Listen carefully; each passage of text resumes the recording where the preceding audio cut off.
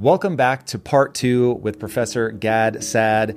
I know that all of you guys want to know exactly how to make your life happier, but the reality is you cannot pursue happiness directly. This is something that is going to be born of a set of behaviors, and we are picking up now on part 2 where Professor Saad is going to go way deeper into exactly what you need to do to get that byproduct that we call happiness. There are some big prizes in store for you today, so buckle up. Here's part 2 with Gad Saad. I love that, man. I love that. I feel very similar. So I don't believe in God, but I would have a very similar reaction. Like when somebody is being very sincere and they're, pouring love. Authentic. Yeah. No, it's really nice. Eric Weinstein. Do you know Eric? I do. I've been to his house for Shabbat Yes, dinner. me too. That's exactly what I was going to say. So I thought it was such a kind and beautiful act for him to invite my wife and I. And we went like really sincerely. Like I'm going to approach this as if I were a believer and open my heart up to it. And that's, I think, I don't want to put words in his mouth, but that feels like his approach because I don't think he believed in God. God, I hope I'm not misrepresenting that, but I'm pretty sure he doesn't. And so for him, though, to step inside of that ritual, I don't want to speak for him, but for me, there is something very interesting. I'd love to get your take on this. There's something very interesting that if you didn't quote in the book, you certainly have quoted in interviews, which is, I think you're quoting the Bible. I kneel before no man, but I kneel before God. Yes, that's very much of a Jewish edict. It's the idea that you never abase yourself to a human being, only to God.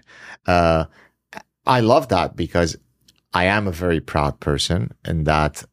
So, for example, we discussed this off air. I recently had a kerfuffle situation in Quebec where I dared make fun of the Quebec accent in a completely jocular, innocent way. And people came after me in ways that are just shockingly vicious. More death threats. More death threats. Another set. I've never had nearly as many requests to have me fired from my tenured full professorship because I criticized an accent.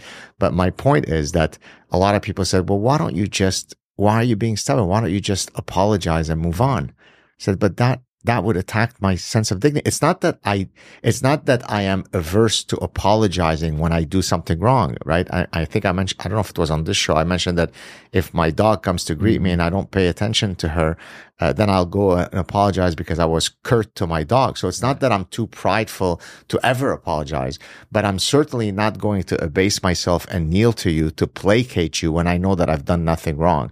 And so, yes, you're right. I have quoted that powerful line because it's very apt. But as a non-believer, how do you think about that? Basically, walk tall. So here I will use a cry to battle that I use in the last chapter of The Parasitic Mind, where I ask people to activate their inner honey badger. And there, the reason why I use the imagery of the honey badger is because the honey badger has been identified as the most ferocious and fierce animal in the animal kingdom. Those things are crazy. They're insane. 6 lions will run away from an animal that's the size of a small dog. Why? Because it is just so ferocious. Well, when I'm saying activate your inner honey badger, I'm not saying be physically violent, but I'm saying that if you have a set of principles that you strongly believe in, and if you think you've got the nomological network that can back you up, don't curl away in a fetal position and suck your thumb and start crying and begging for forgiveness. I have nothing to be forgiven because I made fun of your accent. I've lived in that society for 47 years. I love that society, but I love it so much that I would want that society to be strong enough to be able to withstand some guy going on Joe Rogan and making fun of the auditory sounds that come out when you speak that language. If you're so brittle that you can't handle that, I'm doing you a favor by shining a light on that. And therefore, I'm not going to kneel before you. I'm going to double down and triple down. Not because I'm cantankerous, not because I'm frivolously combative, because I'm defending a principle. I'm being a honey badger. Do you know Tom Segura, the comedian? I know by name, but I can't put a face to him. Yeah, I've never met him, but his most recent comedy special, he does something very similar. I guess he said something making fun of people from Louisiana. and in the previous special, and he said he got so much hate mail and like all this stuff. And so he ended up doing a whole bit making fun of them yet again, just doubling down on the idea. Yeah, I get it. Apologies are a whole thing because you do want to be quick to apologize when you realize, fuck yeah, I really shouldn't have done that. But if this is a collision of values where it's like, I understand your position. Yeah. I just don't agree with it. Exactly. So now I'm not trying to piss you off, but at the same time, I'm not going to apologize. Bingo. By the way, in the happiness book, I have a section where I actually talk specifically about the right conditions under which you should apologize. And I basically argue, so I use another quote from scripture about, love is humble and so on. The idea that in a successful marriage, you have to have the penchant and ability that when you've done truly something wrong, that you immediately apologize for it. The idea being that if you're too prideful to ever apologize, that will eventually probably bring the end to your marriage. Because here's what happens. I speak to you, you and I are married. I speak to you in a very rude way. We go to bed that night. You're expecting an apology that doesn't come. There's now a fissure between us. In 2 weeks, you'll snap at me, not because of something that happened then, but because I never closed that loop 2 weeks earlier when I spoke to you in an abrupt and obnoxious manner. But if I go to bed that night without us being upset at each other because I recognize I made an error and I apologize for it, then hopefully there are never these fissures. And I quote this beautiful passage in I can't remember the name of the movie, it's in the book, where this young couple, he just had a dalliance, he cheated on his wife-to-be who is pregnant with their kid.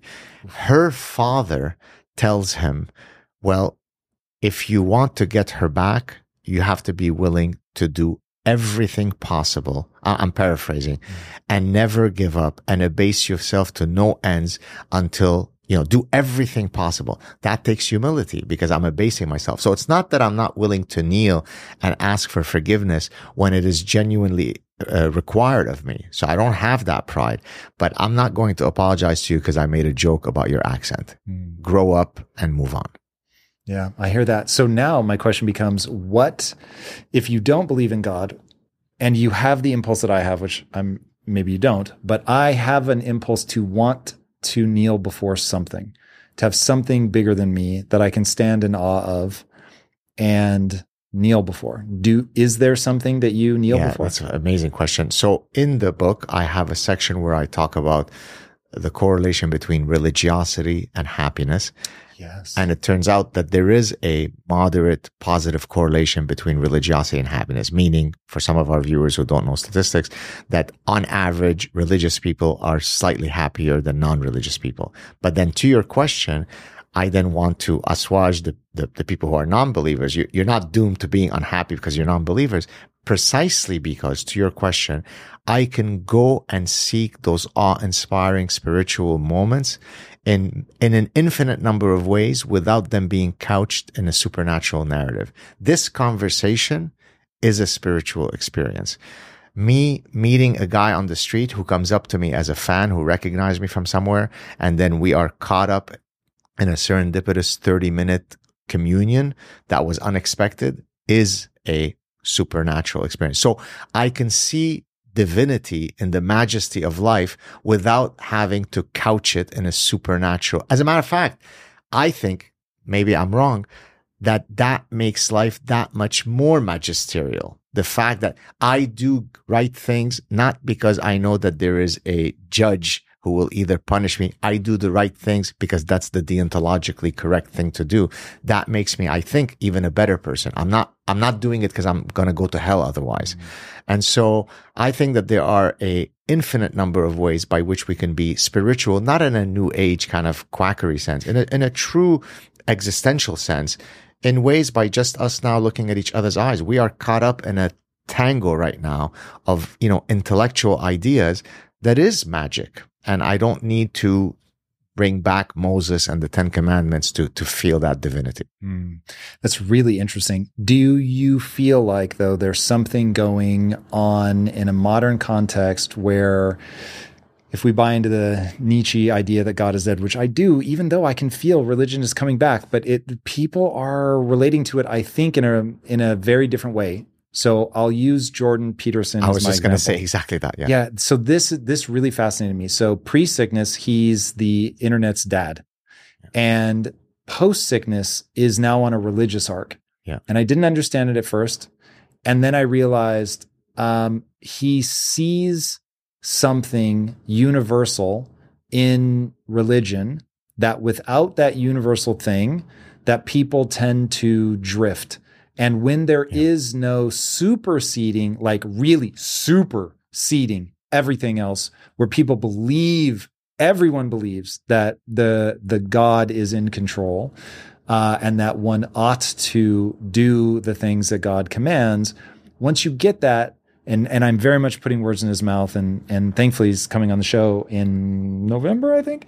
But when you get hyperfragmentation, and that hyperfragmentation becomes a problem of its own. And so even though he has historically said that he doesn't believe, he's also worried about Richard Dawkins, for instance, continually pushing. I've seen some of their little... what do you think about that? Look, so there are functional reasons why it makes sense to believe, right? So in other words, even as an evolutionist who is not much of a believer, I completely understand the reflex for why people need to believe.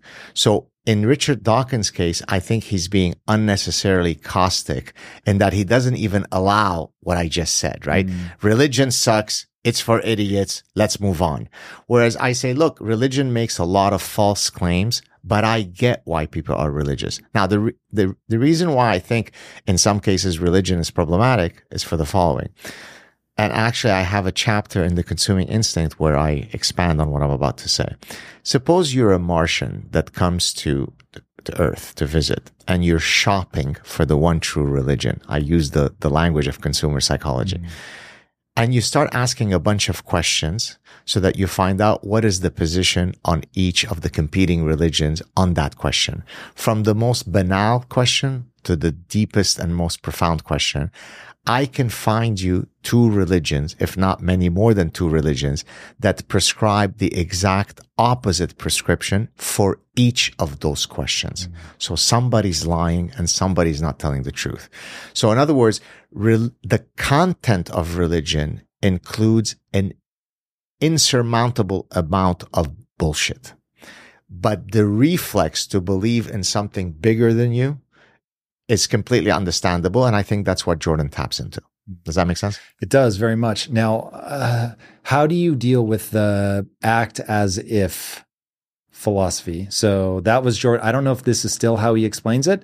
I don't know if there's a God, but I act as if there's one. I think because of the organizing principle. Blaise Pascal, the philosopher and mathematician. The way you say that. You like that, huh? Ben, je parle français.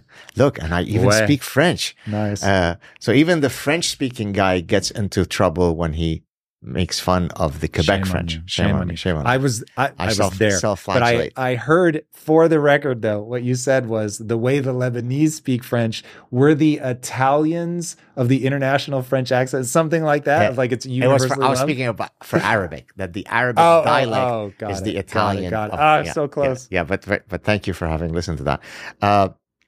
Blaise Pascal had a 2x2 matrix, if you like the original game theoretic argument. I don't know if you know. Do you know what game theory is? Yes. Briefly. Loosely. Game theory. So think about, say, the prisoner's dilemma. Prisoner's dilemma is the classic game theory context, whereby the cops find two criminals that are working in cahoots. They separate them. I mean, as literally happens as a fundamental practice of policing. And then you take each one, and each of them can confess or not. So basically it's a 2x2 matrix. Prisoner A can confess or not. Prisoner B can confess or not. So there are 4 possibilities, but they don't know. Prisoner A doesn't know what prisoner B is going to do and vice versa. And therefore, depending on what ends up happening, there are different payoffs in terms of how much your sentence will be. If we both don't confess, we get off free. If I confess, but he doesn't, I get, and so on. Well, Blaise Pascal proposed an exactly same thing several hundred years ago, where he said, God could exist or not, and I can believe or not. And therefore, let's go through all of the 4 cells and then show that it is optimal to then believe. So that's the functional argument for why you should believe. If God exists and you believe, you're in good shape. Right. If God exists and you don't believe, you're going to be in trouble, and so on. Okay. Right. And so I get that argument, but now this is where my purity strand comes in. My truth strand comes in, whereby I say, is it okay to believe in something that is false if I reap functional benefits from it?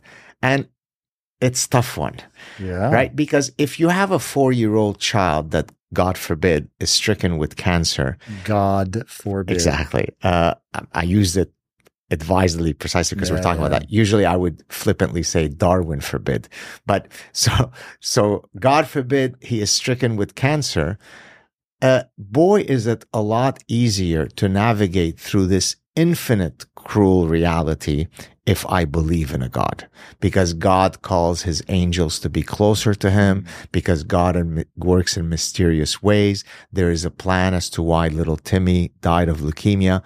Boy, that's easier than saying random shit happens and tough luck for Timmy. Yeah. And that's just what it is.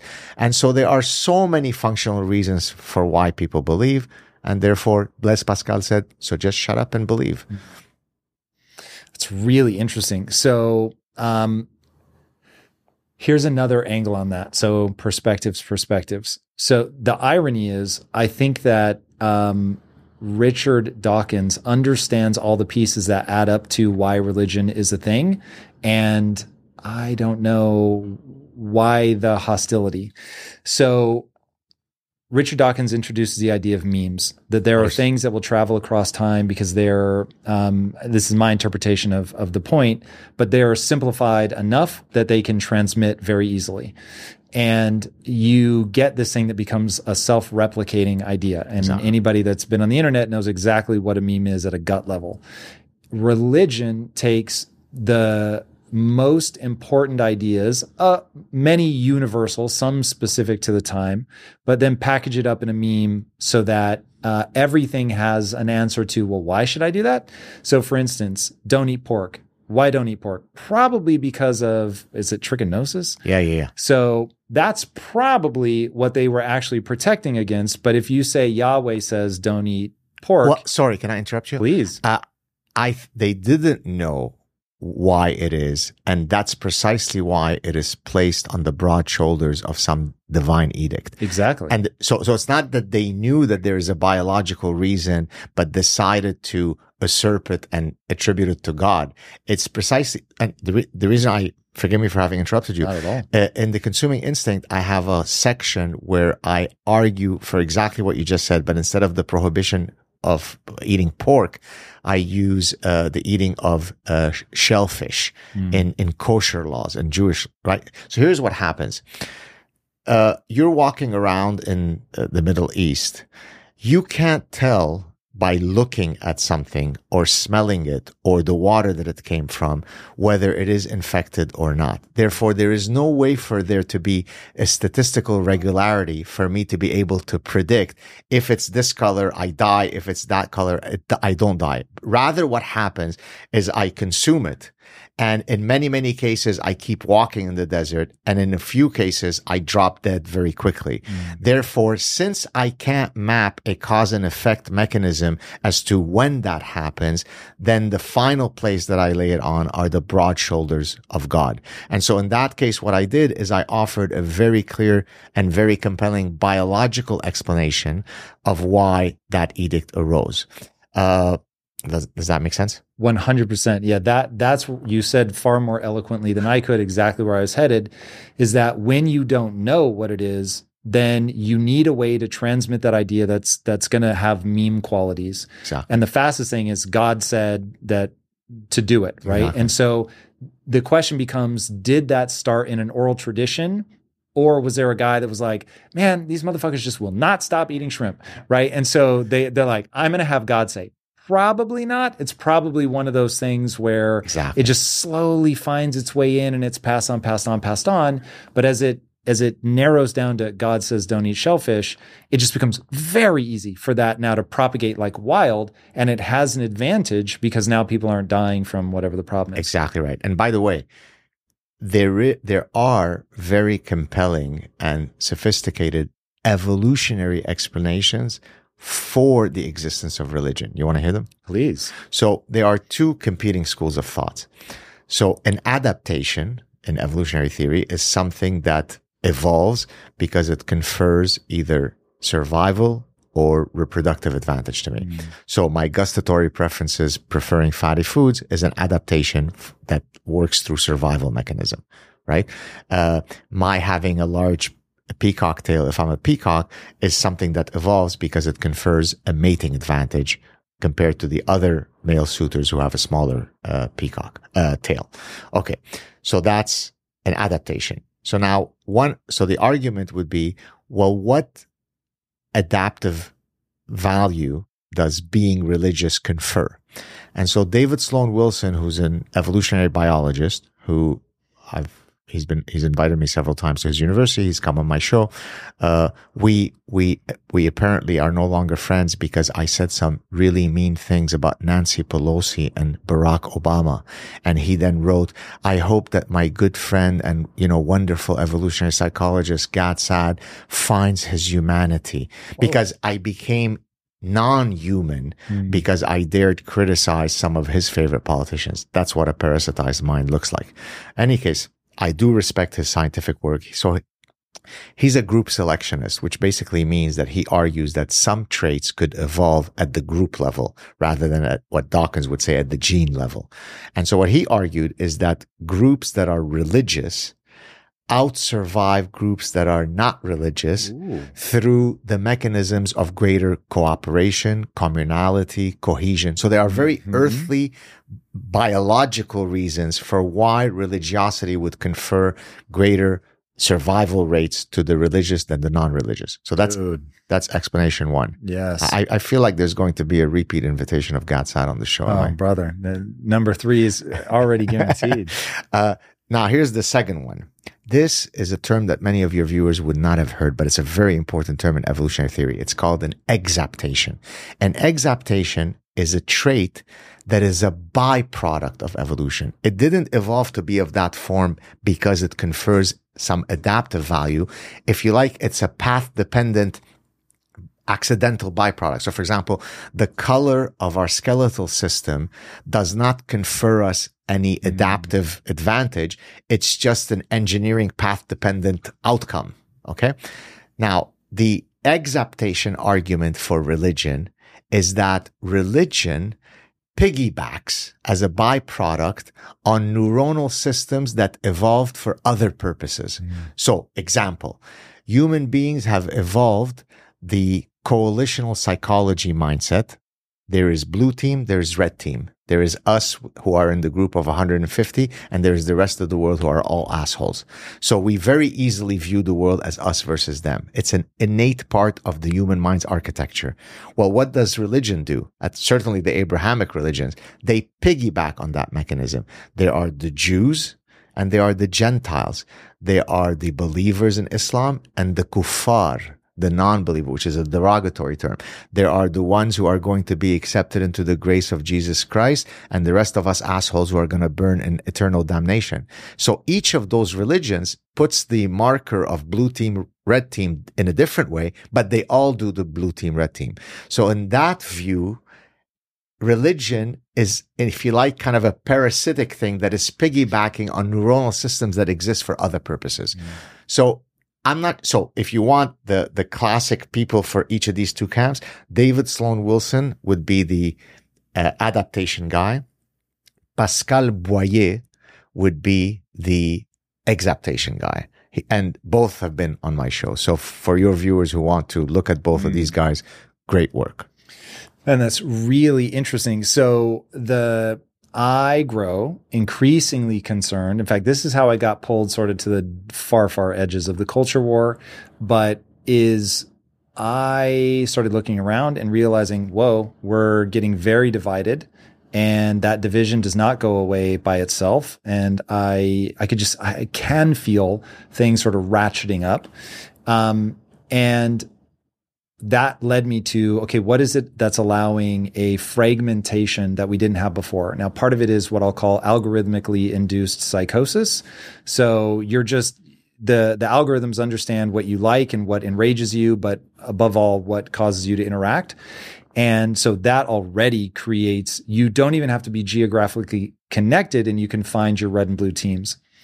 But maybe more importantly is the breakdown of religion as one sort of grand unifying narrative that tended to play out geographically. Right. So you would get a religion, it would become the dominant religion of the area. And I mean, you see as old as time, it really ends up becoming, as we start getting into larger and larger groups, to your point about in-group, out-group, it becomes one religion versus another. And for God knows how, thousands of years, that was how things divided. It was, you were more divided by religion than you were geography. Yes. So you could, from Yuval Noah Harari's perspective, this was a thing that allowed us to come together in gigantic groups. Yes. And still cooperate flexibly in a way that, say, ants can't. They can cooperate in huge numbers, but not flexibly. But religion gave us a thing, I've never met you, but we believe in the same God. We have the same in-group, out-group. Exactly right. Yeah. And so you put together social media, algorithms, and the death of that grand unifier, and now you've got a problem. And I think that's what Jordan is trying to get people to see. That, and I think he really believes that there's a lot of wisdom contained in the maps of meaning level breakdown of the stories themselves. And I know you guys talked in your most recent interview about, like, he threw out one example of the name Eve means like one you contend with, something like that. Right. So you get a very deep, if you knew that word to mean that, you would suddenly get like a wink, wink, nod, nod about what men and women are to each other. They are the thing you want to contend with. Look, yesterday, the gentleman who was praying for me as I was leaving the car, I told him that, I was very open to the fact that religion contains certain incredible wisdoms that have been tested throughout time, and therefore I can be sympathetic to many of its teachings, which of course made him very happy. Now, what I didn't tell him, the next part, is that also I don't know if it's in Deuteronomy someone will correct me if I'm wrong, but take your insolent children to the gates of the city and stone them to death. Yeah, suddenly that becomes, it's metaphorical, it's allegorical. So you can't pick and choose the buffet of what. So items 1, 3, 7, and 8 are beautiful morality. The other ones that are completely insane and immoral, will forget him. God was joking. So that's why I don't like the idea of fixating my entire moral compass on a particular code. I'd like to think that we've evolved a moral compass that would allow most of us, unless we're psychopaths and cheats and murderers, to be able to understand what is, good or bad without necessarily having, as Christopher Hitchens said, a celestial dictator to whom I am, I'm always trying to please and placate. So that comes back to then, how do we collectively kneel for the same reason, right? So if we've got, we used to be able to rely on religion, and I get why that was not ideal. Yeah. But it seems like, to your point about neuronal structures, we need something. Yeah. Because when we don't have it, we hyper fragment.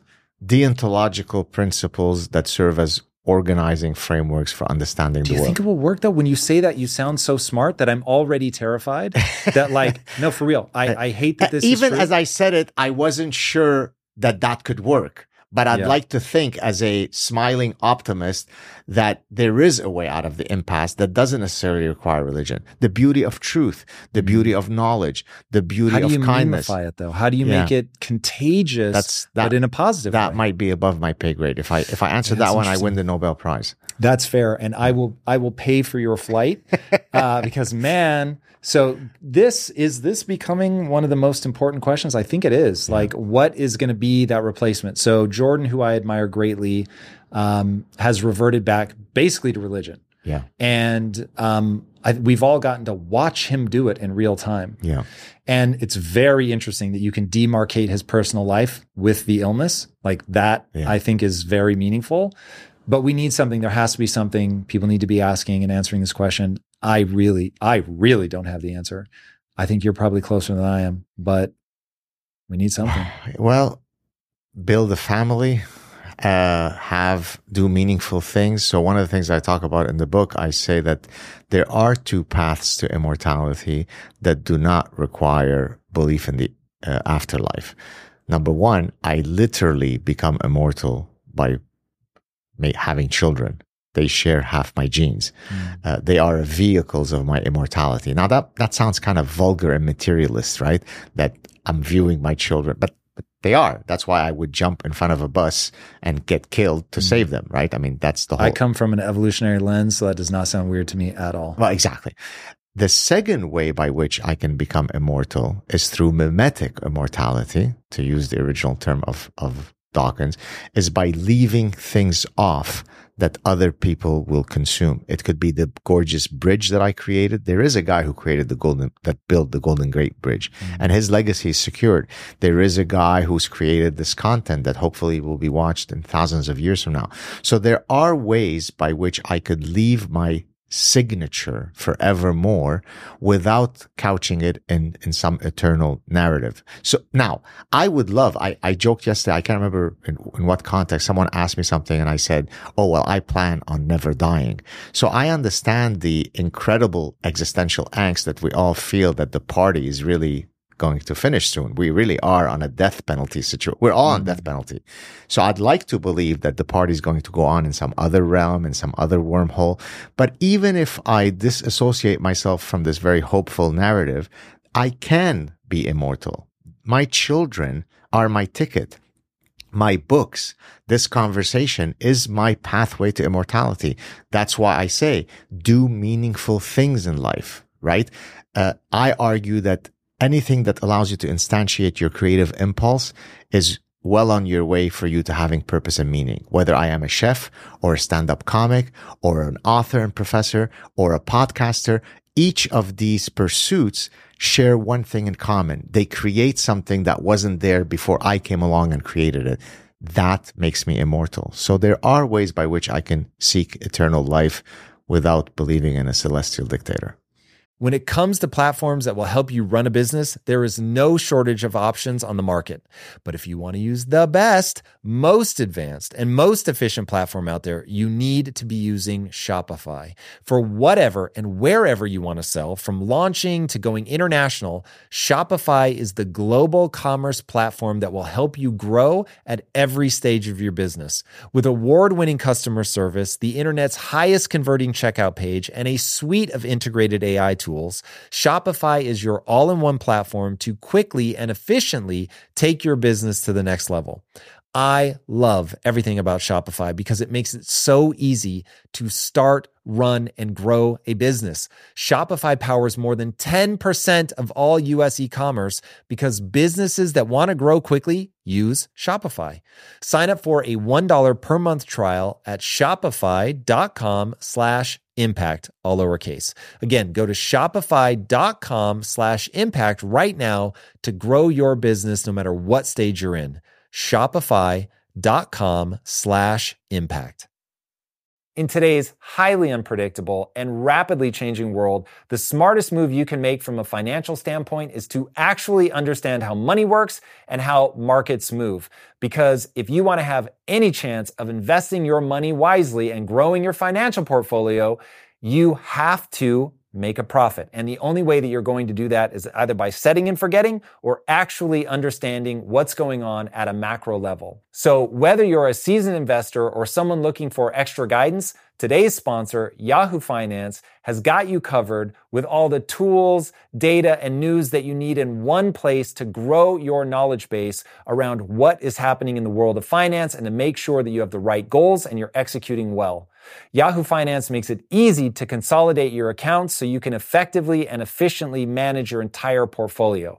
Personally, I love how straightforward their platform is to use. It is very simple to get the information that I need, and Impact Theory's own chief financial officer is exactly the same, spending time helping me frame exactly what is going on from a global perspective so that I'm making the smartest decisions that I can. I definitely recommend that you check out Yahoo Finance for comprehensive financial news and analysis. Visit the incredible brand that so many great investors use at yahoofinance.com. It's the #1 financial destination. yahoofinance.com. Once again, guys, head there now, yahoofinance.com.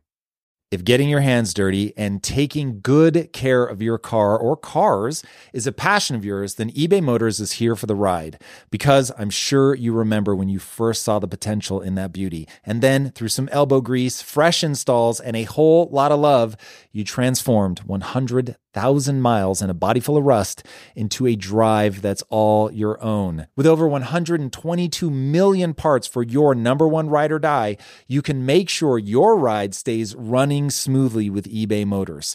Brake kits, LED headlights, exhaust kits, turbochargers, bumpers, whatever your baby needs, eBay Motors has it. And with eBay Guaranteed Fit, it's guaranteed to fit your ride the first time, every time, or your money back. Plus, at these prices, you're burning rubber, not cash. Keep your ride or die alive at ebaymotors.com. Eligible items only. Exclusions apply. Now we just have to find a way to seek that eternal connection that makes us draw people in closer, not push them farther away. It's interesting. I'll say one more thing on this, and then we should probably move on to the next fascinating topic that I have lined up. But sure.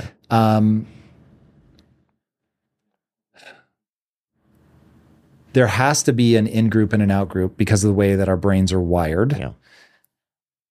Be great if the out-group were aliens. Yes, I've always said there'll be peace on Earth when aliens attack us. Yep, but they would have to attack because clearly if they're already visiting, which I have not looked at this, so do I think probably not, but I agree. A lot of people think they have. Hasn't really changed anything. So yeah, I don't know, man. There needs to be some way for us to here. Oh God, let me give you a really bad option. It's really fucking terrible because we've already run this experiment. But the really bad option that seems like the last sort of stable thing was whatever country you're in, be proud of it. Try to do amazing things for the people in your country. Be all inclusive, all those in your borders, and then try to exist in a connected framework with the other countries that is cooperative. But if they fuck with you, then I would expect an aggressive response. That I know is terrible. I'm just exploring an idea. I don't want anybody freaking out. In fact, just hit me up with the better idea because I'm all for it. But please anchor it in reality. Right. That would be my only request. So to that point, when we talked about earlier the faux positivity guru, he's not anchored in reality. And that's what upsets me. Yeah. Love conquers all. The problem why people have cancer is because there needs to be more love in those cells. The reason why the Middle East is a mess because we need more love. Fuck off. Let me ask you a very Lex Friedman question. Can you steel man his position? So that means I always forget the straw man, steel man. Tell me I'm pretty again sure it's Brett Weinstein. So a straw man is you build a cheesy version of it so it's easy to knock down. A steel man is like, I'm really going to put myself in his position. No, assume that he is well-intentioned and build the best case for his argument. Now, you may still see the fatal flaw in it, but that you really attempt to say, like, this is where I think he's coming from. So this is really speculative because you're putting me on the spot. Yeah, sure. Come up with discover a new religion where the fundamental central tenet, the universal law of God, of the one final true religion, is that under no circumstances should you ever do anything other than love every other human being. If you were to find that religion, and if that religion were to parasitize all human beings, then we would be able to instantiate every one of the bullshit tweets of Lex Friedman. Short of that, I live in the real world where things don't operate according to that, and it's not going to happen. That's interesting. Thank you for that. That really helps me understand what you hear when he talks. I'll give you my Steelman argument, that we both agree that it is, when taken literally with what he says, it is naive. But my Steelman of what I think he's trying to convey is humanity has a massive amount of suffering inherent to it, but humans can and will change their behavior when they center themselves around love, which is a very real neurological state. And when somebody looks at their son and sees my child, they treat them warmly and they want good things for them and all of that. When a father looks at their son and sees a threat to their legacy, they will ostracize them. Right. And there are countless stories about that ultimate collision of father and son, where either the father kills the son or the son kills the father. Succession. Yeah. Oh, Jesus Christ. One of the most terrifying. So those are both real states that humans are capable of. And if we can nudge ourselves towards I'm going to put love at the center of my heart in this moment. And my wife and I say this to each other a lot. In this moment, fill your heart with love for me, and now reapproach this argument. And sometimes you can actually shift the way you feel. And it's going back to that idea of perspectives. All of a sudden, I stop seeing my wife as somebody who, for whatever reason in this moment, is trying to fuck me up. And then I shift. I'm like, oh, wow. Right. I'm just not seeing her value system or whatever. And so now all of a sudden we can overcome that. Now, where he's being naive is he's not accounting for the fact that doesn't fucking scale. Right. Like, I get it. Yes. It's wonderful, but I don't know that I want to talk him out of it. So he's not going to be the one to solve that problem, but he is going to be somebody who will model that enough that there will be some percentage of people that go, you know what, Lex reminds me to center myself around love in this moment, and I'm going to do it. So he has not solved the grand problem, and he comes across very cheesy sometimes, but I think his heart's in the right place. You know, I think that might explain why you receive fewer death threats than I do. I think you might be right. Right? Because you've taken the exact same stimulus, in this case, Lex, and I've taken a less charitable position, which by the very nature of my taking this less charitable position is going to create more, negative response to that, right? So the people who love Lex will say, "Stop! Why are you hammering on him?" Actually, some people were writing to me saying, he's just a young guy. I said, he's almost 40. Alexander the Great had conquered Asia at 20. When is it open for me to attack the 40-year-old child? So, but I think just your disposition, and not that I'm a very affable, very kind-hearted guy, but I do have that punchy quality, for better or worse. You are able to flip that sphere in a way where you come up with a very charitable interpretation. And maybe I could learn from you how to better do that. Well, now let's make it even more complicated. I don't know that would be the most useful approach for a world that ought not care about the individual. I'm going to have to define all this. I don't want anybody fucking clipping this out of context. For a world that doesn't care about the individual, and the world does not. The world, not people. Yeah. The evolution, time, a better way. Time does not care about the individual. Wisdom does not care about the individual. So I don't know that it would be effective for this amorphous entity that we will call wisdom to want for you to be different than you are, because you offer a perspective that I find helpful, in that you will face challenges that they're too muddy the first time I encounter them. And you'll give a real clear jab to the nose of that idea, which then gives me, I wrote it down last time. My nomological assessment of the situation. So you'll throw a jab and I'm like, ooh, that's an interesting perspective. Then I look at somebody else's jab and that's an interesting perspective. But if I don't get the full range, you're missing something. Not mapping out the full reality of this thing. And so for me, I can only give the take that I actually feel in my heart. And so that's the one I feel. But I think both of us revealed more about ourselves than we revealed about Lex. Yes. And so what I hope is interesting for people is, now you have two more perspectives on the issue. And instead of needing to adopt anyone's sort of, all of us are too narrow in our interpretation, period. Yes. So maybe Lex is as easy to box up as it's naive. Maybe mine is he's always trying to make everything empowering, whatever. Like we're all in an overly simplified box, right? And it's in being able to hear all of us that people can form the most useful opinion. And this is why I didn't mean for this to be the transition, but this is why I'm so freaked out about freedom of speech. You have to have it. You have to let everybody say what they think is true. Even if you think some of them are fucking psychopaths, Amen. You've got to let them speak because everybody ends up silencing the Can I person. demonstrate the most extreme manifestation of what you just said? Please. I'm Jewish. I grew up in the Middle East, escaped Lebanon because of my being Jewish. I support the right of Holocaust deniers to spew their bullshit. There is nothing that you can say that is more offensive than denying the Holocaust. Okay. There's almost nothing. I can't think of any.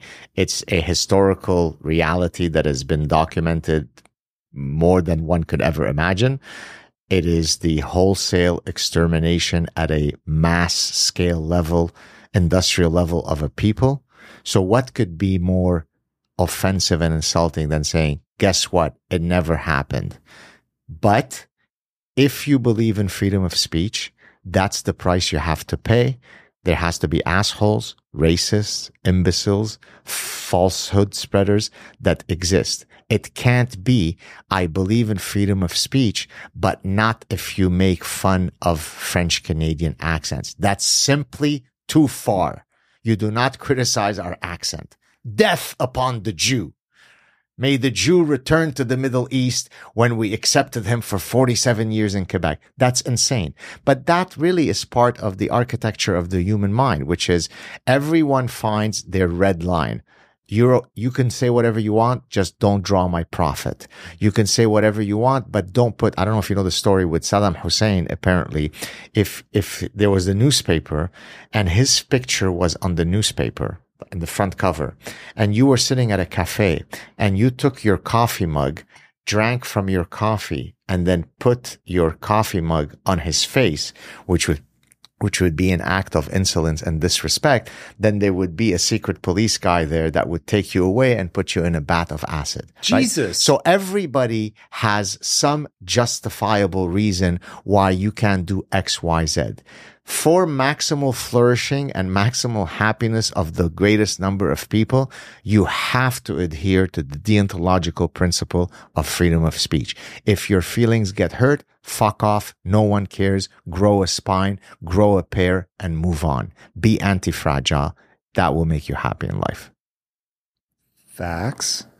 All right. Freedom. Let's go deep into this topic. Sure. So at the beginning, we talked that there's truth and freedom. Those are absolutely key components of this. How else does freedom play out? I want to start with a quote of yours. Yes. Again, from the book. Oh, this one's great. So people that are really paying attention are going to realize you said twice that there's only one path. We'll let that slide. But this, you said, the only path to true happiness is minimal government intervention into our lives and our bank accounts. Now, maybe said a little tongue in cheek, but I believe that. So, how far do you take that? The genesis of where that sentence came from was at the time, but now that you brought it up, I can trigger that same anger and indignation at the fact that in Quebec, I write a book based on my neuronal firings. It's not I bought this for $1 and I sold it for $2. And I'm not denigrating commerce, but there's nothing more personal than the financial rewards of your thoughts. That's why, by the way, in Ireland, they don't tax book royalties. Really? Yeah. Yeah.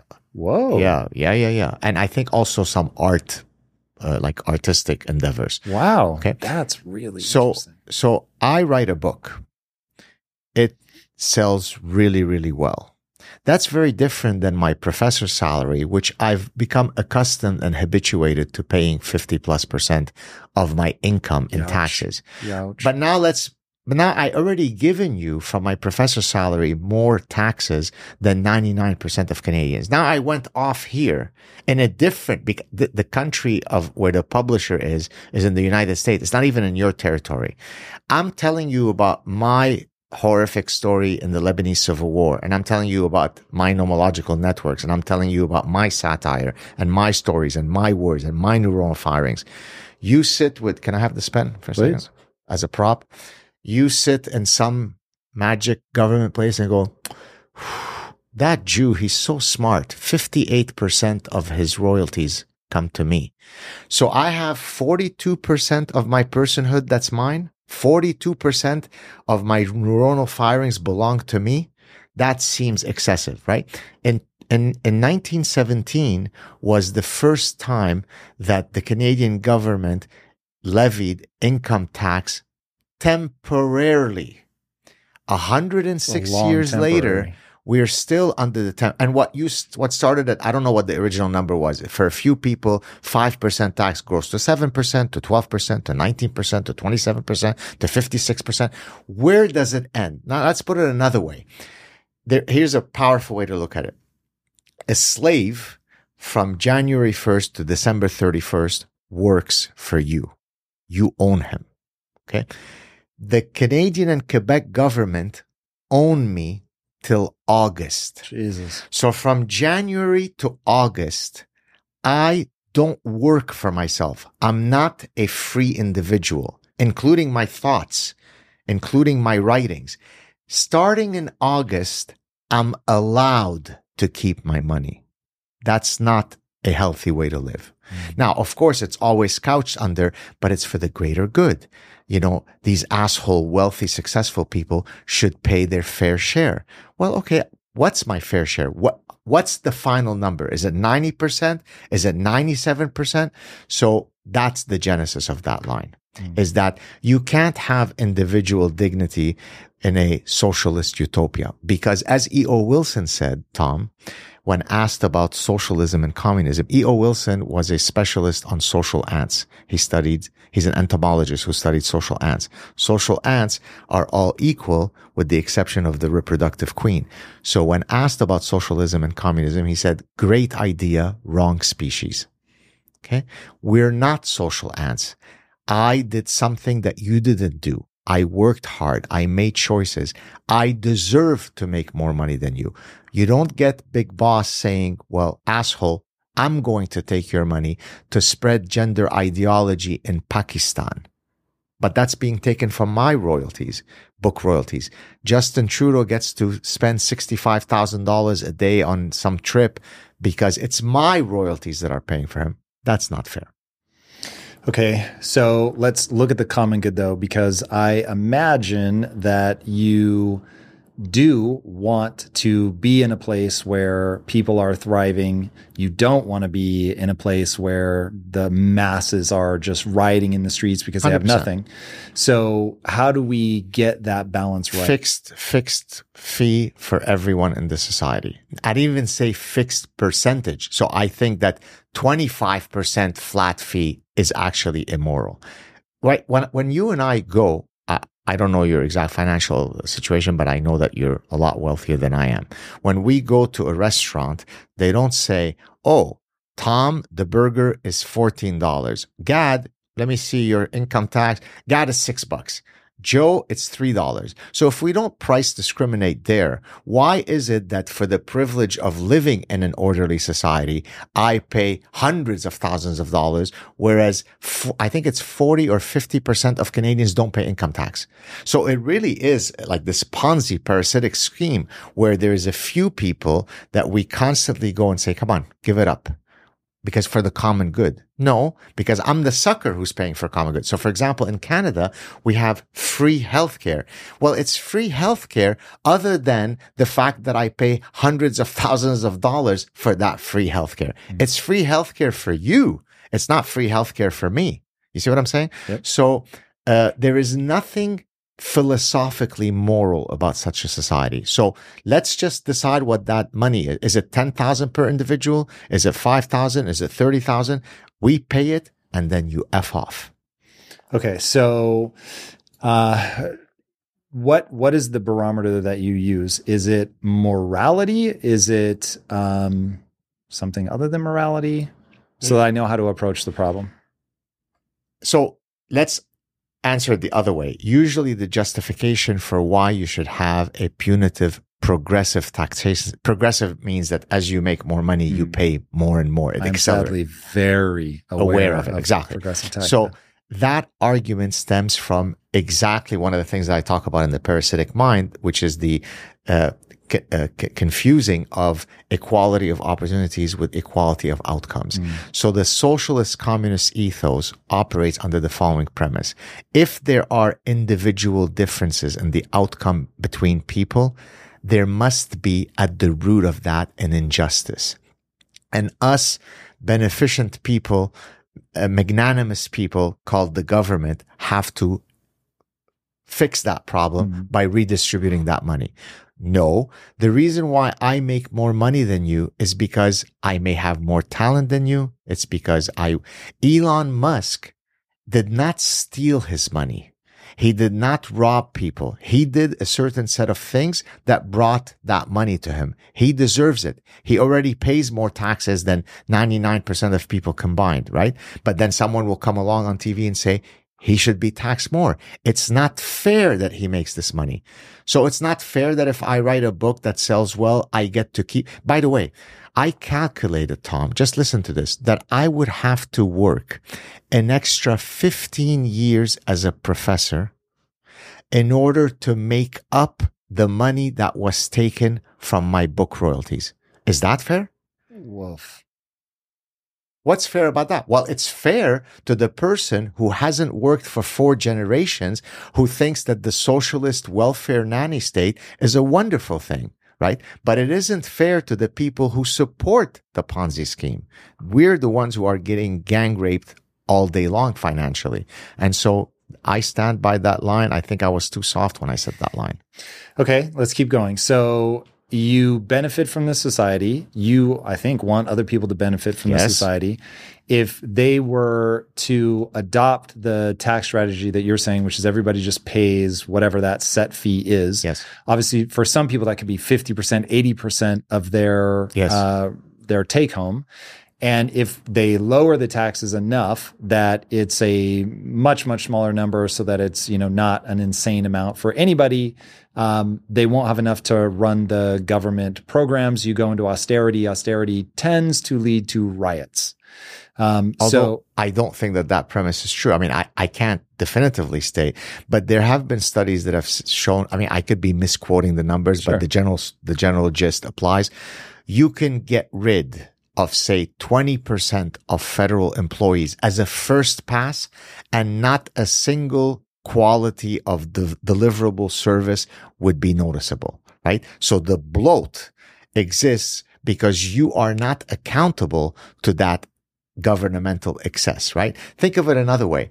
If you, Tom, make a certain set of decisions that result in you becoming financially destitute, you have to file bankruptcy. And there are real consequences to each of us at the atomized level, having had poor financial discipline. If the government does it, there are no consequences, right? So you just print more money. So inflation goes up, but I win maybe the next election. So there has to be, I don't usually like to talk in these kind of grand ways, but there has to be a rethinking of this whole system. Because look, here's what's going to happen. If I can, I would desperately want to leave Quebec. Is that a net benefit for Quebec? Well, it might be for those who hate the fact that I made fun of the French-Canadian accent. Right. But if Gad leaves and Joe leaves and John, the brain drain, is that a net benefit for the society? Well, probably not. So why don't you be a bit more fair? Why don't you not succumb to this psychology of envy and resentment? By the way, when I post something about how much I hate how I've been financially raped by the Quebec and Canadian government, someone will usually come on the Twitter feed and say, you're such an entitled rich asshole. Why can't you pay more? So imagine the psychology of such a person who finds that me paying 58% of my income is, by the way, it's not 58%. That's just the income. If you add up all the taxes, now you might say, what are the other taxes? We also have provincial sales tax and federal sales tax in Canada that is 15% of what I spend. So when I've already paid you 58%, the 42% that's left to me, if I now go out and spend, you take 15% of that. But now let's do property tax. Let's do carbon tax. Let's do school tax. I'm probably left with about 30 cents to the dollar. That's fair? That seems a bit excessive. Yeah. So obviously very complicated problem. I look at the Gini coefficient. Yes. Which says of inequality. Yeah. So the wider the gap of inequality, the more likely you are to have violence in your society. Yes. And so this is one of those, going back to what you and I were saying, you've got to be anchored in reality. You want to look at things through an evolutionary lens. So I know we have to do something. I know that it is the least selfish thing that you could do is to just let people suffer. And so my thing becomes, I don't mind paying taxes. What I mind is not getting good results for my taxes. Indeed. And so when you were talking about, in a business, if you're not running the business well, the business goes out of business. That's just that. Like nobody gives a shit, done. Whereas when the government spends money, they don't set a goal and say, okay, this is what profitability looks like or whatever. Because not everything they're going to do is going to generate money. So it's, okay, what's the social good and how are we going to measure it? And every sin you can possibly imagine is hidden by being vague about those two things. Exactly. And so that's where it scares me. But this is an area where I feel like a lot of really smart people have looked at this and the big debt cycle that Ray Dalio talks about is terrifying and brutal, and yet is the bestest. And when you look back over, I forget how many years he went back through, but it was something like 2000. And then he really looked closely at the last 500 years. And there is a hyper predictable 6 stages of things that happen. And it has all to do with basically a war. A new world order is established. Good times happen in the beginning. Then you get fat and lazy. And then the bad times set in. You do everything through debt. Debt accumulates massively. Which anybody paying attention is happening right now in the US. And then things get so bad. The Gini coefficient becomes so wide. There's so much disparity between the haves and have-nots that there's either a revolution or a war. And oftentimes a war, if there's a rising power on the outside, hey, like China. And now all of a sudden there's a hot war, which forces a switch in the New World Order. All the debt is sort of reconfigured as you come out of that, and the whole cycle starts over again. Yeah. And it usually lasts something like 150 to 200 years, something like that, these cycles. And it's terrifying and it's brutal if you're in that sort of final moment. And just to give people heart palpitations, Ray Dalio puts us at stage 5.5, somewhere in there. Yikes. Yep. And the last time I asked him, which admittedly was 4 or 5 months ago, but he pegged the odds of U.S. Civil War at 40%. Within what period? 5 years. Yikes. Yeah. So that seems a bit pessimistic. That is the person who has made the most money off of being right in the history of the United States, telling you. Who is this? Ray Dalio. So he's built the largest hedge fund in the world. So a hedge fund is somebody going, where's the right bet? Not just in the US, but around the world. So literally, there's nobody that has a better proven track record of looking at the actual state of the world, making predictions, putting his money where his mouth is, and reaping the rewards of it over a 35, 40-year career. So this guy, he may still be wrong, and he'll be the first to tell you that, hey, my ultimate thing is diversification because I know not to trust myself. Right. Like that's Ray Dalio's whole thing. But he also it's not like he just bets blindly. He doesn't diversify blindly. He says nobody spends more money than me researching history, at looking at how do these cycles work. I could be misquoting, but these numbers will be directionally correct. Have you had him on your show? Multiple times. Okay. That cool. He has spent something like $100 million studying history to figure out how these loops occur. It's insane. So anyway, for him to be like, meh, you need to be paying attention. You need to be thinking about this. So I bring all of this up in the context of freedom. I think freedom is incredibly important, but so impact theory has gone through 3 phases. Phase 1 was really about headlines. It was a really simplified version. It was me having learned what I needed to do to my mind and understanding frame of reference. That if I could help other people build their frame of reference, their life would be much better. But it was not in the gross reality of life, the mess. It was the hyper oversimplification. Phase 2 is me trying to broaden that out. Phase 3 is just like the full reality of the complexities of life. So I don't want to talk about freedom unless we really talk about like what this is about. So, okay, that's all the sort of taxes, government, hey, you better understand debt, all that. But now give me like, what is the price of personal freedom? What does it demand of each of us? And why did you mention it in a book about happiness? Yeah, so I'll talk about, for example, temporal freedom in your job. So remember earlier I said that one of the best ways that you can ensure occupational happiness is to pick a profession that allows you to instantiate your creativity impulse, right? Being a chef, being a podcaster, being a stand-up comic, being an author, you're creating. The second element for having occupational happiness is if you have complete temporal freedom in your job. So example, someone who is in a union factory job where it is mandated at which times you're allowed to take your bathroom break, you don't have the human dignity to decide when I can walk off the job because I really need to go to the bathroom. That's how much it's dictated. On the other hand, take the other extreme where I think I'm filled with gratitude and a sense of understanding how lucky I am that I have pretty much the highest level of temporal freedom, which means what? I still work incredibly hard, probably harder than most people, but I never feel like I'm working or I'm constrained because I'm deciding what to do. I'm the ultimate, in French we say vagabond, right? Or flaneur. You float, right? So now here I go to do impact theory. Later, maybe I'll go sit at the beach now in Newport Beach. Then I might work till late tonight preparing the book prospectus of my next book. And then I might wake up tomorrow and do.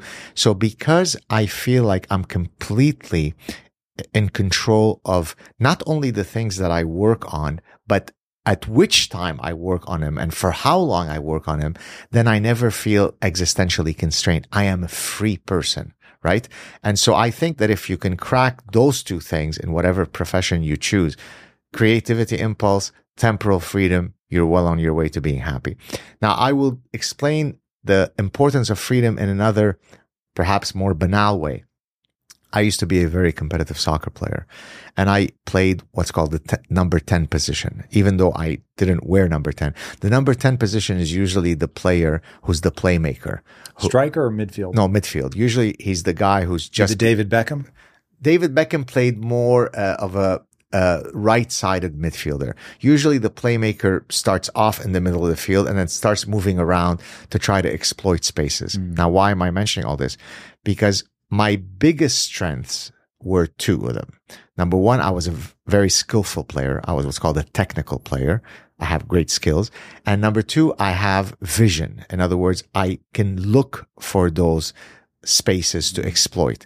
When I would have a coach tell me, today you're playing on the left side of midfield and you have to track back Tom, my brain would explode. Not because I'm a diva who doesn't like to be told what to do. It's because you've removed my ability to float around. That's what I did best, right?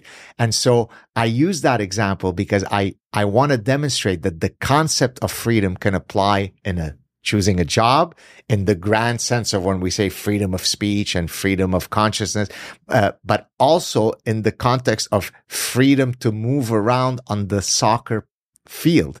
And so freedom is everything, man. It allows me to go through my day unencumbered by schedules. It allows me to play in a field without being told where I need to go and so on. So freedom is the whole enchilada. If you strive to perform your best in life, bringing your energy and abilities into everything you do, then it only makes sense that you would want to be out on the road with that same power, agility, and performance that everyone expects from you. And there's no better option than the most desirable, advanced, and dynamically capable SUV yet, the third generation Range Rover Sport. You guys know I love staying on the cutting edge with technology, and the Range Rover Sport's cabin features advanced technologies such as active noise cancellation and cabin air purification, a must, offering you and your family and friends new levels of comfort and refinement while traveling. The Range Rover Sport provides an instinctive drive with engaging on-road dynamics and redefines sporting luxury for the power, agility, and performance you demand in every area of your life. Explore the Range Rover Sport at LandRoverUSA.com. That's LandRoverUSA.com.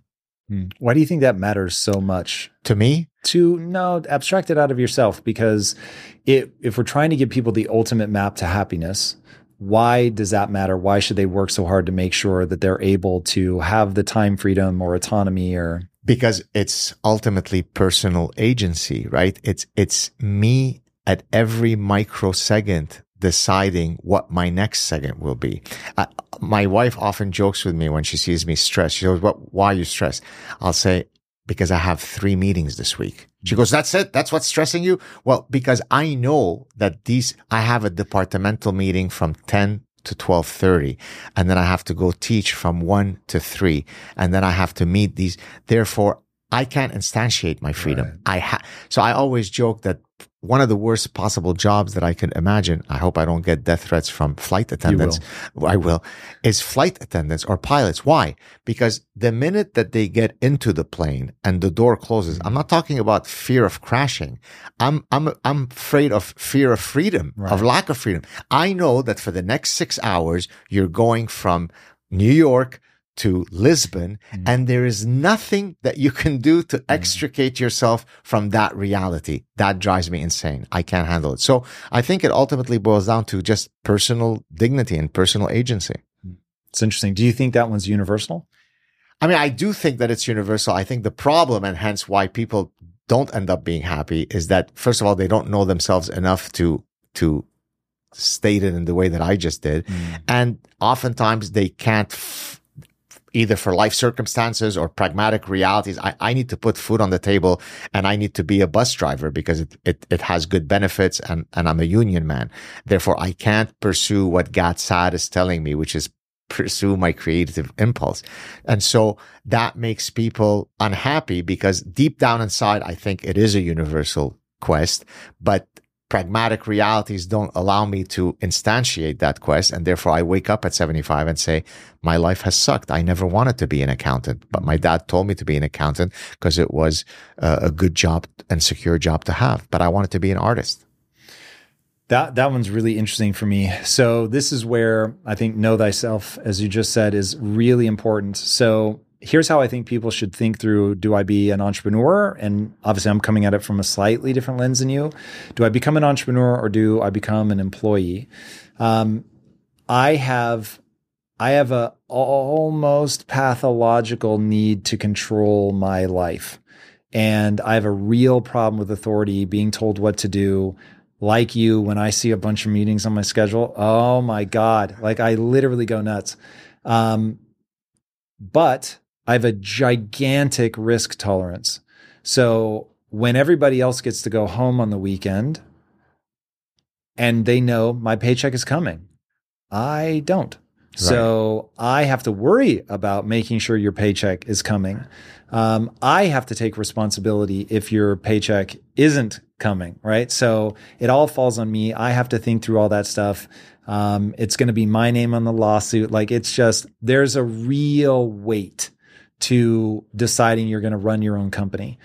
And that isn't for everybody. And I have seen whenever I say this, I picture the poem Howl by Allen Ginsberg. I've seen the greatest minds of my generation laid waste by, well, I forget the exact line, but I've seen the greatest minds of my generation laid waste by trying to be an entrepreneur and realizing, oh my God, this sucks. Right. I actually make way less money than I was making, and it's so much stress.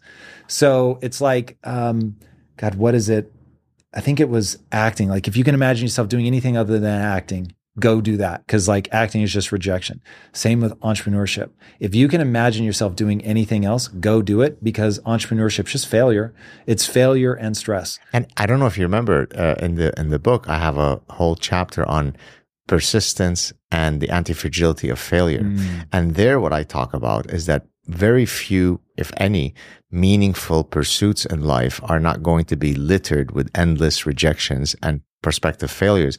And I try to identify the most extreme examples of that. So I looked for the greatest of all time in different fields. So Lionel Messi, the greatest soccer player of all time, and anyone who says otherwise is an affront to human dignity. Lionel Messi was told that he would never be a professional soccer player because he was too small and slight. Bro, he's tiny. He's tiny. How the fuck did he pull it off? He really is amazing. Yeah. Thank you. Thank you. I love it. Like he's your son. He's like my son. Okay. Number 2, Michael Jordan, cut from his sophomore high school team. J.K. Rowling, rejected by every publisher until the last one. Steven Spielberg, rejected by USC school 3 times. And so imagine if each of these folks had decided at some point on the trajectory of no, you suck, said, yeah, I guess I probably suck. And we would have never known Messi and Jordan and Spielberg and Rowling and so on. So that's part of life. When I send a paper to an academic journal to publish, certainly if it's a top journal, you're talking about rejection rates in the order of 90 to 95%. Ooh. Now, this is a paper that from the moment that you first thought about the idea of running those studies, to applying and getting the granting money, to running the study, to analyzing the data, to writing up the paper, to sending it, you're talking probably a 2 to 4 year cycle. And that process has a 90% failure rate. And yet scientists still exist. So a large part of being a successful scientist is just being dogged, that you're going to just, so it fails at this journal, you send it to, by the way, when it's not rejected at that journal, it still has to go through 2-3 rounds of revisions. So I probably will have spent 4, 5, 6 years battling in getting that paper through the pipeline before you get to see it and read it. And so academia is nothing but doggedness. And of course, all the other things, creativity, but persistence is a fundamental part of the thing. So you can't do anything meaningful if you're not dogged and anti-fragile to failure. Okay, so we talked earlier about one of the ways you become anti-fragile, which is to want your ideas to be challenged. But how do you build that resilience? You make decisions throughout your life with that mindset. So let me give a concrete example. When I knew that I was good in 2 things and I was interested in doing 2 things. I want to be a professional soccer player and I want to be a professor from a very young age. When my soccer career was dead because of some injuries and other circumstances as a late teenager. And now I was heading off to do my undergrad. So I knew that I would be living an academic, cerebral life for the rest of my life. I thought, what is the field that I should study for my undergrad that would be the most complex, that would train me in the same way that you go to a CrossFit gym, even if you're a soccer player and you do abs. Well, the abs is, you're not going to play soccer with your abs, but you need everything to be fit, right? Well, I knew that I would live a life of ideas. How can I train this mind to be the most rigorous analytical machine? Well, guess what? Study pure mathematics. And so I went and did an undergrad in mathematics and computer science, not because I thought that I was good in it, but I knew for sure that I would be unlikely to become a professor in mathematics, but that would be the thing that would serve as the greatest stressor. the path of So most find resistance. the things that are going to be difficult, useful, right? But difficult. Hercules, there's the famous story of the bifurcation. You can go this way or you could go that way. That way is easier, and you'll get all the hot girls and the wine and so on. Or take the path of most resistance. Well, take that road. And so I think that mindset. I don't know the story of Hercules well. I think that's the one. I hope I'm not more. I think I'm not. I think it works conceptually, even if it isn't. So I just want to follow that. So what is the moral? So he's just take the path of greatest resistance in order to be able to have the most fulfilling and meaningful life. So the specific Greek goddesses that met him or whatever, I don't remember who they were. Sure. But that's the bifurcation. I'm going to project something. Tell me if this is in line with what you're saying. So I think a lot about what I'm trying to convey to people. Like I feel like I have a thing inside me that I'm trying to give to people. And that my reason I'm put on this earth, I hate that fucking phraseology, but sure, is that you can control your life. That the game of life, oh, you're going to hate this because you like soccer. The beautiful game is life. It's not soccer. And how dare you, sir? Right? I'm an affront to human dignity. Exactly. And you need to learn how to play it well. Yeah. And the way that you learn how to play it well is to learn whatever it is you need to learn in order to not be controlled by anything other than yourself. Yes. That to me is freedom. And when you started talking about, and again, I know you're not sure if this is the actual story, about Hercules being given two paths, one where he can get probably the things he thinks he wants quite easily, or you can take the hard as hell path. Now, I've tried to boil down what I think life is. It's a weird way to say it, but close enough. And what I think life is a quest to feel good about yourself when you're by yourself.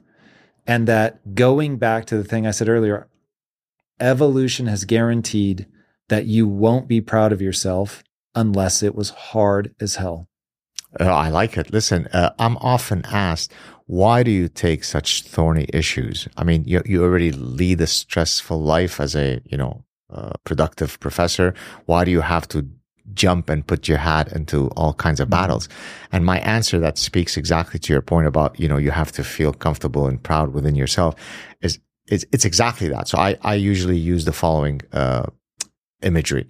When I go to bed at night and I put my head on the pillow, the only thing that can forestall insomnia in order for me to sleep well at night is if I felt that I never modulated my speech, my positions for some pragmatic careerist thing, right? Don't say that, even though it's the truth, because then that would reduce the likelihood of you getting that professorship or that job, right? If I do that, then I feel I'm fraudulent. Then I feel I'm fake. I'm inauthentic. I'm a fraud. And the most important thing for me is to always match my punishing code of personal conduct, not yours. I don't care what you think of me. I care what I think of me, to your point. And what I think of me is a really high perfectionist standard that I have to adhere to. And therefore, that's why I act the way that I do. And here I want to mention arguably the most profound thing that anyone ever told me. And in this case, it happens to be my mother. Many years ago, she looked at me and she said, Gad, the world doesn't operate according to your purity bubble. And the quicker that you find that out, the happier you'll be. Well, guess what? Till today, I often struggle with that because there's a clash between this beautiful, stylized purity bubble that I'd like to live in and the ugliness of the outside world. And so oftentimes when I'm indignant at somebody on social media, it's because I can't believe that you could be such an asshole. Right? Whereas if I were more steeped in pragmatic reality, I would say, well, these kinds of folks exist and who cares? But it's my strain of purity, which drives my punishing personal code of conduct that causes me to react that way. So I'm totally with you. That's really interesting. Yeah. I think each of us have some animating spirit that gives us superpowers. My wife has a gear I almost don't have, which is righteous indignation. And I've always watched her click into that gear. And I see how, like, if you've ever seen A honey badger. In fact, oh my God, my wife is a honey badger.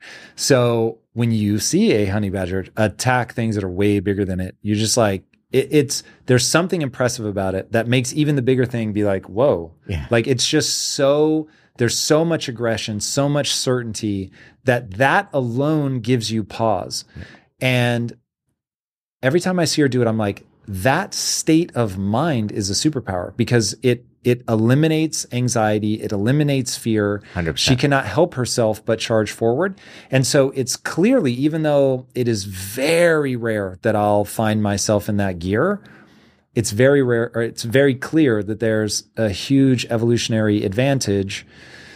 Can't be wrong too many times, but it is one of those things, like there's a reason that there's a spectrum of personalities when you look at it again from the group selection standpoint. Absolutely. And by the way, to the point of indignation, you mentioned righteous indignation of your wife. So in preparing the research and for writing the happiness book, of course, I got into all of the ancient wisdoms, the Stoic philosophy and so on. And I had recently a guest on my show, Donald Robertson, who wrote a book, How to Think Like a Roman Emperor, which is a book on Marcus Aurelius. Really, really cool book. Very, very beautiful read. And at one point, I saw some Stoic edicts that, in my view, were contrary to basic evolutionary principles. So let me mention it. So the Stoics will say that oftentimes what causes you pain is not the event itself, but the way you respond to the event, right? So, for example, if someone defames you on Twitter or in life, insults you, well, who cares about that event? Why don't you rise above it as a Stoic and realize that if you go like this, then it goes away? That can't make sense in every situation because you and I have evolved the emotional system that causes us to be indignant if, for example, you engage in reputational damage, right? And it's precisely the fact that you're worried that if you say something that is very insulting, that I might beat the shit out of you, that stops you from doing that.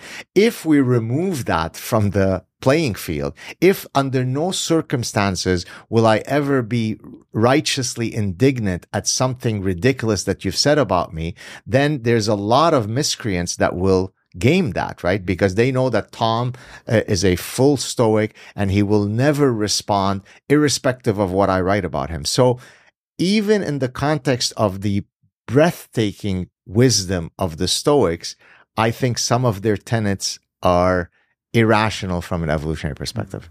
That's interesting. And I think that the evolutionary lens is pretty profound.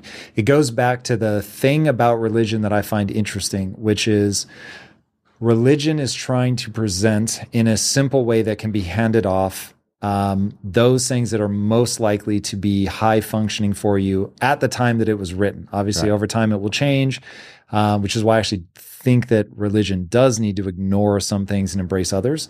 But evolution does the same thing. When you look at, like we were talking off camera about something I'd never heard of, which is an evolutionary literary criticism. Exactly. Like at looking at how well did this story get to the human condition? Right.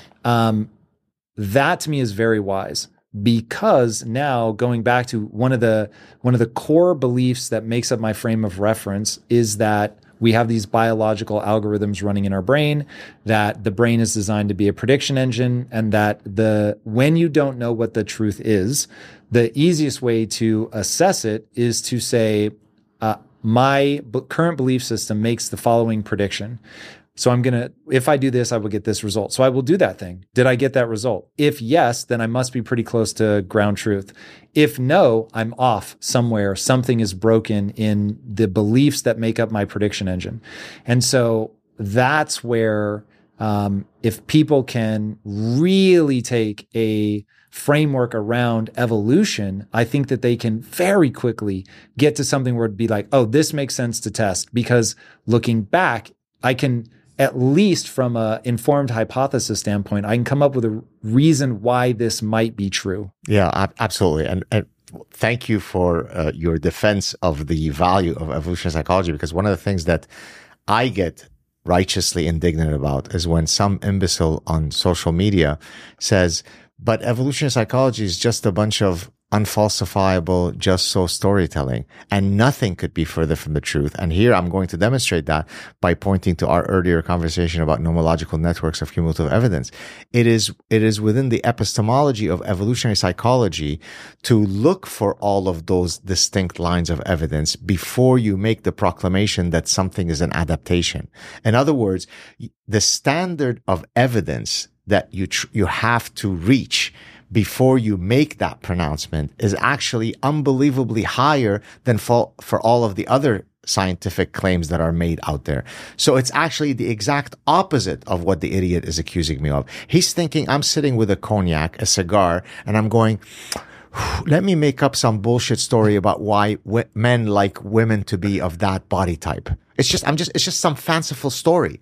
Whereas I can get you data from across cultures, from across time periods, from across art traditions that demonstrate that that body type is preferred for very clear evolutionary reasons. So I'm with your wife here. There are very clear, justifiable reasons why you should be at times honey badger indignant. No, I get it. And I think it works.